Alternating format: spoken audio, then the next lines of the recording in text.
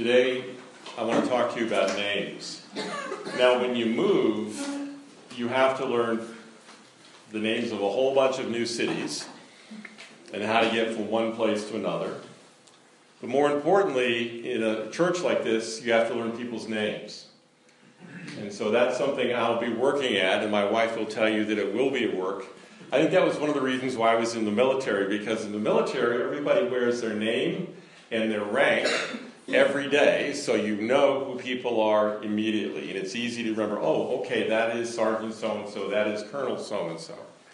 And so learning people's names will be part of what we do. Now, we all know that, and have heard stories about actors who change their names. There are people who change their names and they just have one name. It's almost like they become, instead of a person, a brand. That they just, in the United States we have a number of singers who just have one name. Now our niece Melissa Welshel on the 14th of April is going to become Melissa Williams. And she's in her 40s, she's getting married, and it's amazing to see this young woman that we have known since she was born so excited about getting a new name and her identity with this wonderful man, Seth, that has come into her life. Now, sometimes cities get changed, don't they? Do you remember in the news? I'm looking around and I'm trying to, okay. Do you remember when Peking became Beijing? When the Chinese said, you're going to pronounce it our way. Because, lots of times when people hear names, particularly from the East, from the Orient, some of you maybe have run into students from Japan or Korea or China, and they'll pick American names because they say, my name is just too hard for you to understand. Now, sometimes they change their names because other people have come in to change them. We think about Bombay becoming Mumbai in India.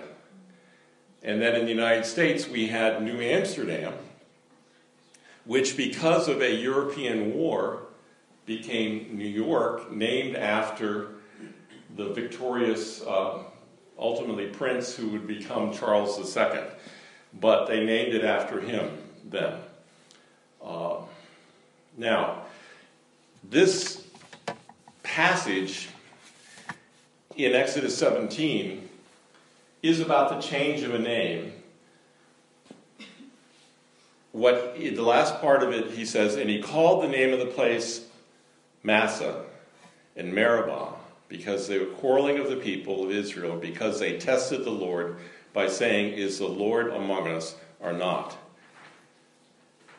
God intentionally renamed something to remind them that at one point in their history they had quarreled with God. He gave them a place, a piece of real estate, to remind them that they had tested him. And so it was a geographical reminder. Now, one of the things why I think he does it at this point is because if you go back in Exodus, just to the previous chapters, and they're complaining, and what does God do? Well, there's three things that we know from the chapters before 17 is that he takes bitter water and he makes it sweet. He provides them with quail. He provides them with manna. And one of the things in Exodus 17 that happens is that they move along, and the text is very clear, as God commanded. In other words, they were going where God wanted them to go. And they get to this place and they look around. They look around at the resources. They look around at where this large group of people. And when I say large group of people, we know from Numbers that there were about 600,000 warriors. Now, depending upon doing the math, what they usually say is that each warrior has a wife and 5 children. So you think about this large group of people moving, this large group of people that needs water every day. See, God's providing the manna, but he's going to provide water in another way, and they look around and they don't see it. Now, the Geneva Bible, which was the second English translation and was originally published before the King James. It came after Cloverdale's Bible in the 1500s. And it says, when in adversity we think God is absent. Now that is a comment that I think is often true of us, not just in the 1500s. When in adversity we think God is absent, then we neglect his promises and make him out to be a liar. Because what happens? Panic. They look around and they can't see a solution. They don't know what God is going to do. And so they panic, and what does it do? It produces anger. And then anger produces falsehoods. Because they say to Moses, why did you bring us up out of Egypt to kill us and our children and our livestock with thirst? And Moses cries out to God, what shall I do? But notice in this passage what we have is a response, a gracious response. God's grace and mercy to a quarrelsome people. Now, why do we look at passages like this? Well, in 1 Corinthians 10, verse 11, it kind of gives us an overview of why we should pay attention to the Old Testament. Paul writes in 1 Corinthians 10, verse 11, now these things happened to them as an example, but they were written down for our instruction, on whom the end of the ages has come. In other words, when God had the prophets, the writers of the Old Testament, write it down, it's for our instruction. When God breathes out his word, it's for our instructions. Now, there's two major concerns, I think, in this seven verse passage that we're looking at. And that is the idea of intercession, standing in for someone else, and the idea of the presence of God. Now, it's very clear in this passage that leadership has intercessory responsibilities. Moses brings an angry and ungrateful people to the Lord. He does not allow their behavior, their rebellion, their anger to interfere with the fact that he has to bring their case before the Lord.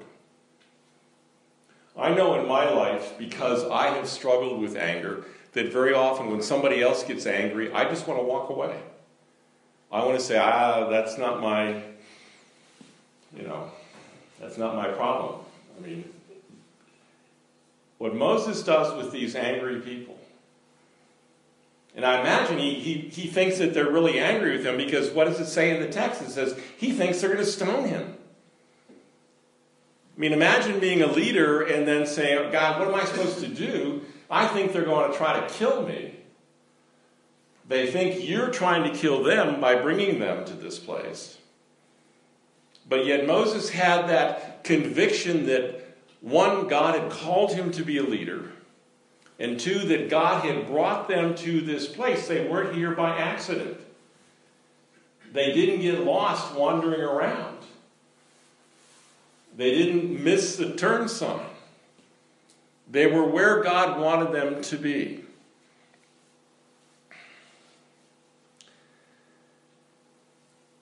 Angry people are hard to love, aren't they? But sometimes, as Christians, as leaders, we need to figure out how to love them back, because oftentimes angry people are people who have been disappointed. They were disappointed they couldn't have easy access to water.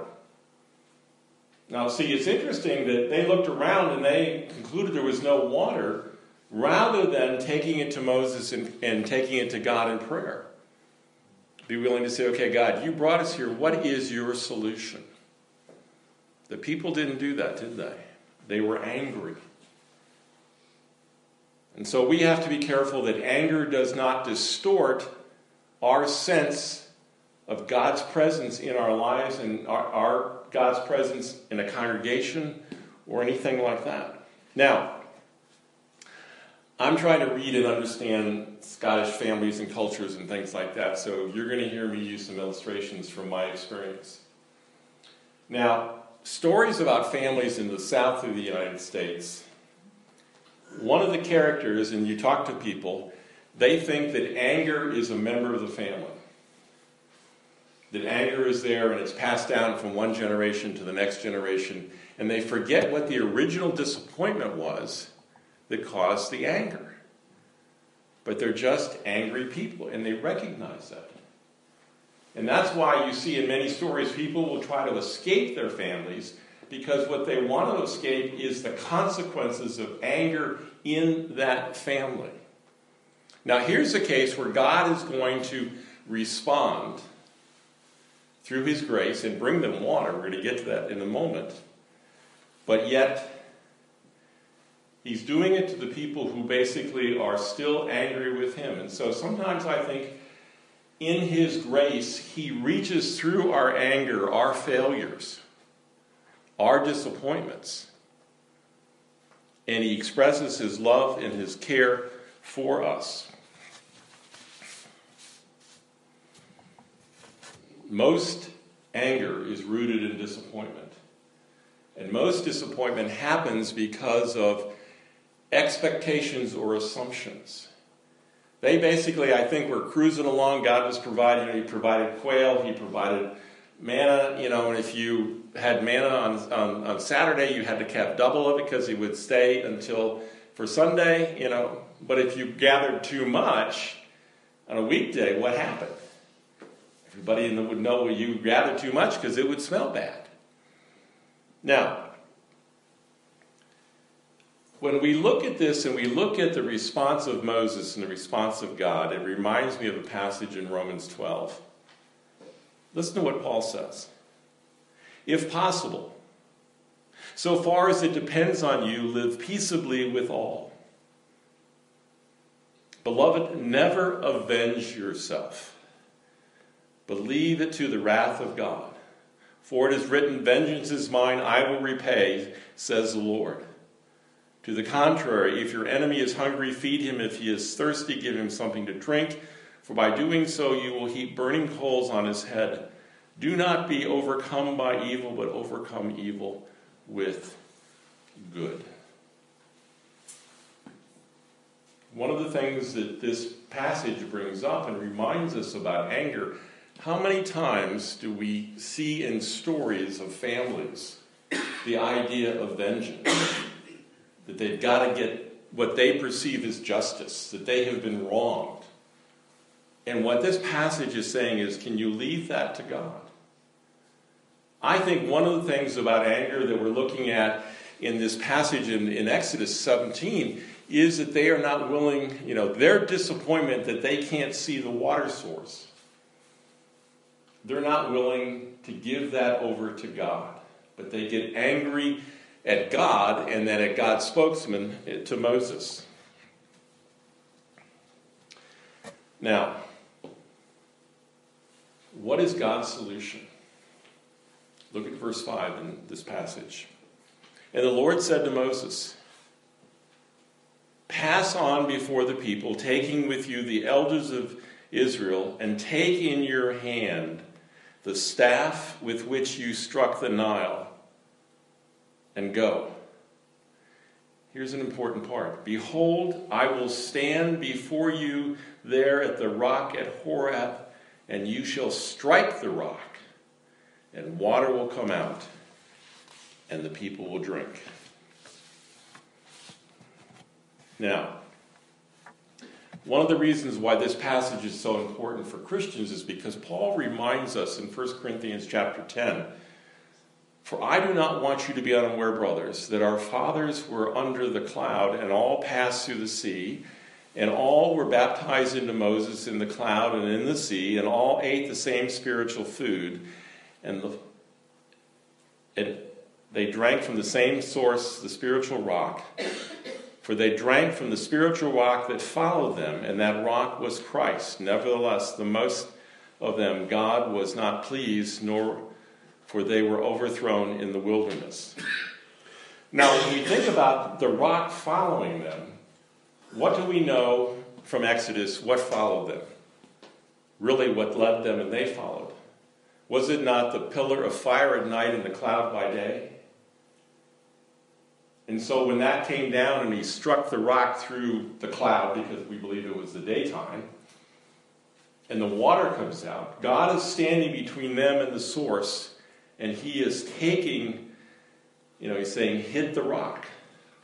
Now later on we're going to have a duplication, and I think it is another time when Moses will disobey and hit the rock twice. He won't trust God and just hit it once. Here he does what God asks him to do. Because it is only when we think about, how can a rock follow people? How can a rock lead people? If that rock, who is Jesus Christ, is that pillar of fire and smoke, and then the water comes out. Now, one of the things about Jesus Christ, and we think about what he would say about himself, in John chapter 7, beginning of verse 37, it says, "On the last day of the feast, the great day, Jesus stood up and cried out, 'If anyone thirsts, let him come to me and drink. Whoever believes in me, as Scripture says, out of his heart will flow rivers of living water.' Now this he said about the Spirit, whom those who believed in him were to receive, for as yet the Spirit had not been given, because Jesus had not yet been glorified." And so Christ identifies himself and invites us to come to him to receive the Holy Spirit, to receive the water that we need because we thirst after him. That he is what we need. Now let's go back to Exodus 17. Called the place Massah and Meribah because of the quarreling of the people of Israel, because they tested the Lord by saying, "Is the Lord among us or not?" That question goes back to the early chapters of Genesis. What did Adam and Eve, what were they created to do? They were created to walk with God. It says they walked with God in the cool of the evening. When they disobeyed, what happened? When they believed the misinformation of the serpent, God pushed them, or the angel actually, pushed them out of the garden, pushed them away. But yet, after that time, God pursued his people to bring himself back to them, to build the bridge, to send the lamb, to send the high priest. And so when we think about us as the church at Grace Community, we need to ask the question, is the Lord among us? I would say that the Lord is among us. And that's something to remember. And I think oftentimes we can be distracted by our surroundings and forget that God is here. One of the things in our lives, and I'm kind of in the older generation, I don't think it's necessarily new. Because I think people in the 60s were as distracted by things as people today are distracted by things. That help us not think about the fact that God is here. There was a monk named Brother Lawrence who wrote a book about practicing the presence of God, which is another way of putting about, is the Lord among us? And do you know where he would practice the presence almost every day? Because he would volunteer to wash the dishes from the meal, because then he could have some, what we think of as peace and quiet. Nobody's going to bother the dishwasher. So he could sit there and be washing the dishes and think about the fact that he was in the presence of God. I have friends who have smartwatches who they go off about every hour so that it kind of reminds them, you're in the presence of God. There are ways besides memorizing Scripture and remembering Scripture to remind us of God's presence in our life. See, if we soak ourselves in the Word of God, if we worship together, if we remind ourselves of our union with Christ, then we cannot allow the distractions of life to fog our experience in having the presence of Christ, having God in our lives.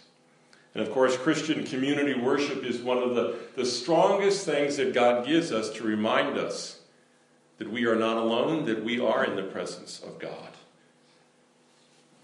So we can learn from experience. If anger comes to you because of disappointment, remind yourself that you are living in the presence of God and not allow that anger to take over your life. Not allow that anger, that disappointment, to become an idol. Taking the place of God is the most important thing that you are thinking about. And so we should deal with our disappointments. We should deal with disappointments by reminding ourselves that we are not separated from God. Disappointments will come. A lot of my disappointments in my life comes because I make assumptions that aren't realistic, and then so they don't happen. And so I'm disappointed because I've set myself up to be disappointed. We need to be very careful and very aware of how things like anger, and next week we'll look at anxiety, because this is the second in a trilogy of sermons that started with Psalm 95. Remember I said in Psalm 95 it reached back to Exodus 17. Next week from Psalm 95 it's going to reach forward to Hebrews 4. And you'll see that in Hebrews 4 and parts of chapter 3 as well, that you have parts of Psalm 95 quoted 3 separate times, as if the writer wants to make a point, and I think that's important. And so we worship because Christ stood by the rock. Christ stood in our place. Christ is the fountain of living waters. Now,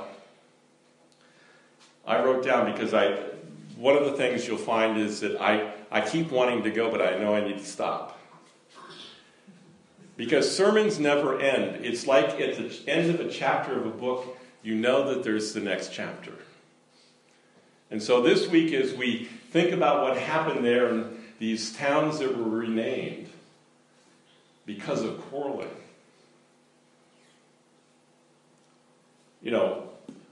that to have God rename something to remind you of a failing. See, lots of times when we want to have memorials or name things special, we want to celebrate a victory. But God says, no, I want you to remember this. And you'll find in the Psalms and in other places, what happened here, this quarrel, is brought up again because oftentimes we have to acknowledge in our own lives we quarrel with God. We're angry because we've been disappointed, because we've made some assumptions that were not true. And so now we wait, and we want God to apply to our hearts the fact that He is among us. And that is one of the most important and, I believe, practical things Christians can think about each day, every day, moment by moment. Let's pray.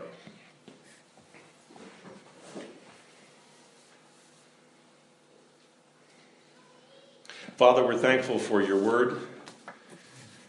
We're thankful for the promises that you will never leave us and forsake us. We pray, Father, that you will now take this passage and help it to shape our hearts. And when we are disappointed this week, we pray that you will help us to respond with grace and mercy as you respond. That we will respond out of love, not out of anger. We pray these things, Jesus, in your name. Amen.